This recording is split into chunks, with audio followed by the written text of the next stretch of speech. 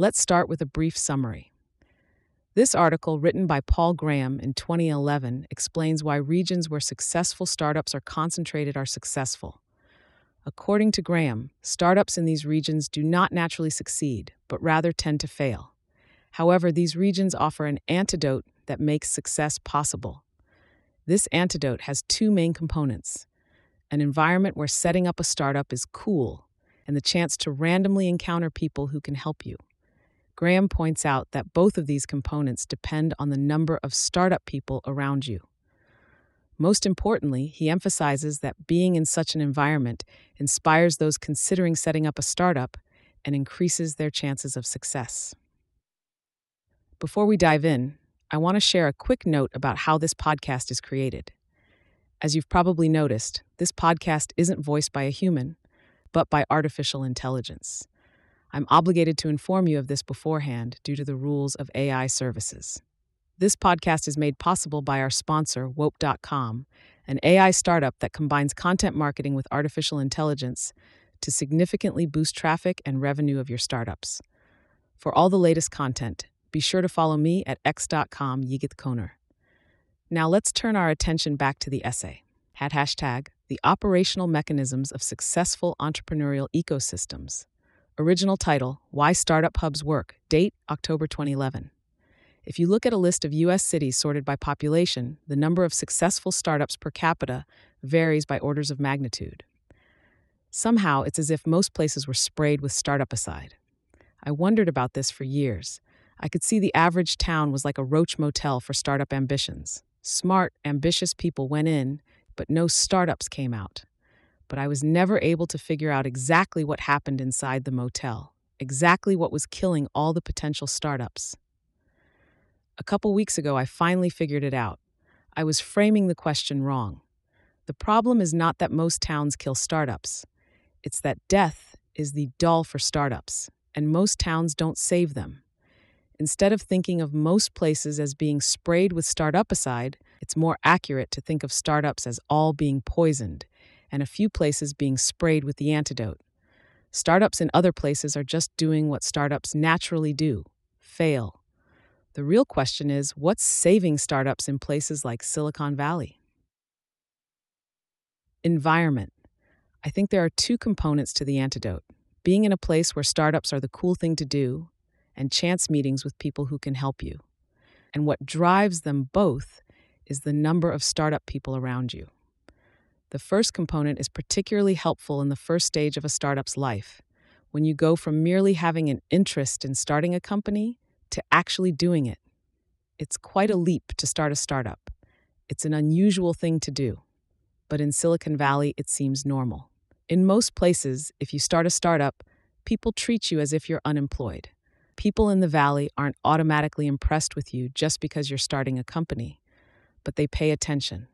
Anyone who's been here any amount of time knows not to default to skepticism, no matter how inexperienced you seem or how unpromising your idea sounds at first, because they've all seen inexperienced founders with unpromising sounding ideas who a few years later were billionaires. Having people around you care about what you're doing is an extraordinarily powerful force. Even the most willful people are susceptible to it. About a year after we started Y Combinator, I said something to a partner at a well-known VC firm that gave him the mistaken impression I was considering starting another startup. He responded so eagerly that for about half a second, I found myself considering doing it. In most other cities, the prospect of starting a startup just doesn't seem real. In the Valley, it's not only real, but fashionable. That no doubt causes a lot of people to start startups who shouldn't. But I think that's okay. Few people are suited to running a startup, and it's very hard to predict beforehand which are, as I know all too well from being in the business of trying to predict beforehand. So, lots of people starting startups who shouldn't is probably the optimal state of affairs. As long as you're at a point in your life when you can bear the risk of failure, the best way to find out if you're suited to running a startup is to try it, not HTML. The second component of the antidote is chance meetings with people who can help you. This force works in both phases. both in the transition from the desire to start a startup to starting one, and the transition from starting a company to succeeding. The power of chance meetings is more variable than people around you caring about startups, which is like a sort of background radiation that affects everyone equally, but at its strongest, it is far stronger. Chance meetings produce miracles to compensate for the disasters that characteristically befall startups. In the Valley, terrible things happen to startups all the time, just like they do to startups everywhere. The reason startups are more likely to make it here is that great things happen to them too. In the Valley, lightning has a sign bit. For example, you start a site for college students and you decide to move to the Valley for the summer to work on it. And then on a random suburban street in Palo Alto, you happen to run into Sean Parker, who understands the domain really well because he started a similar startup himself and also knows all the investors. And moreover, has advanced views, for 2004, on founders retaining control of their companies. You can't say precisely what the miracle will be, or even for sure that one will happen. The best one can say is, if you're in a startup hub, unexpected good things will probably happen to you, especially if you deserve them. I bet this is true even for startups we fund.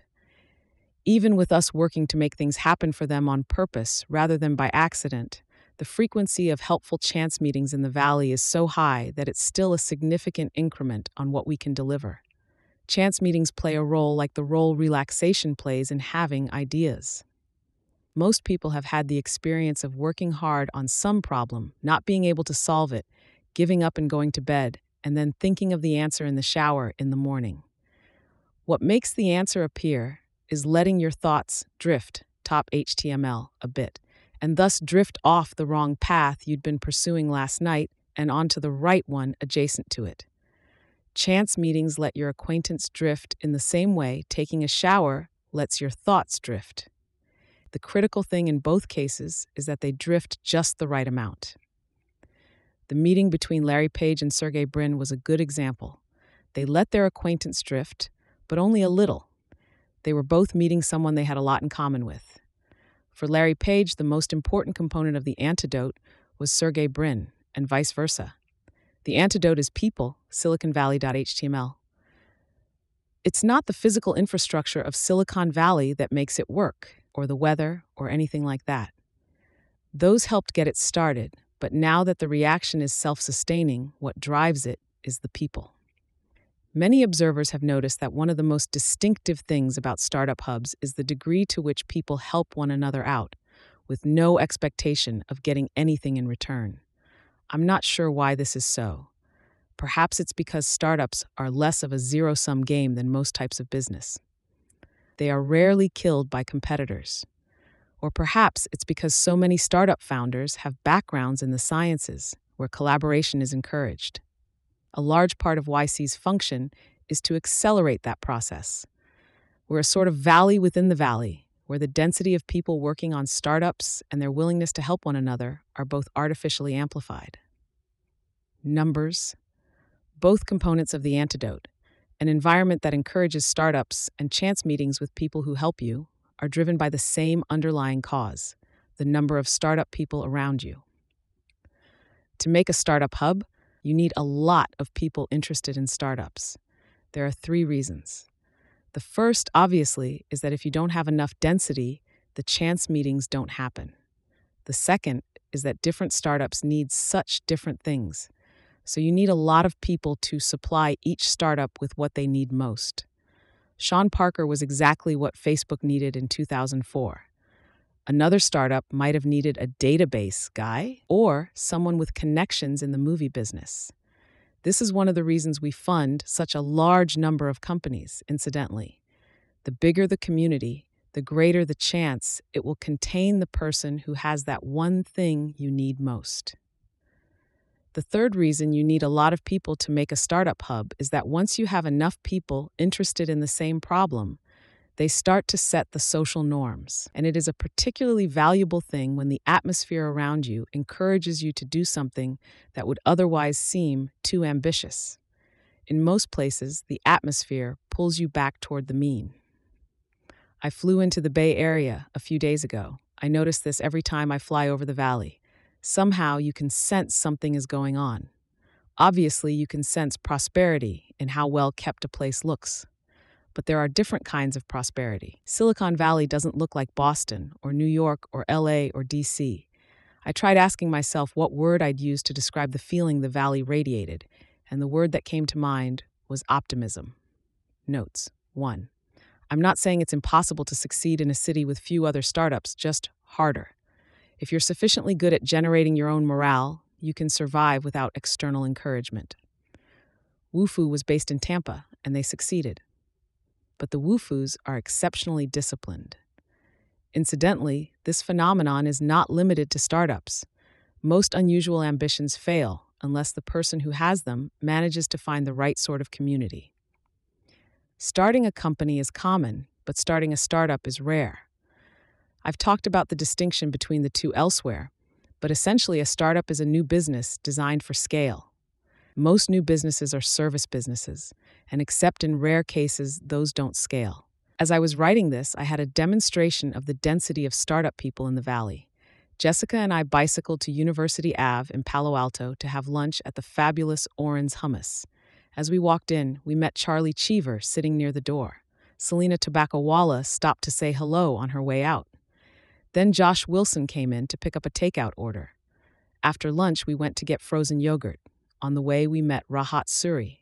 When we got to the yogurt place, we found Dave Shen there, and as we walked out, we ran into Yuri Sagalov.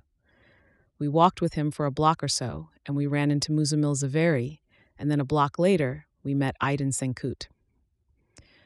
This is everyday life in Palo Alto. I wasn't trying to meet people, I was just having lunch. And I'm sure for every startup founder or investor I saw that I knew, there were 5 more I didn't. If Ron Conway had been with us, he would have met 30 people he knew. Thanks to Sam Altman, Paul Buchheit, Jessica Livingston, and Harj Tagar for reading drafts of this.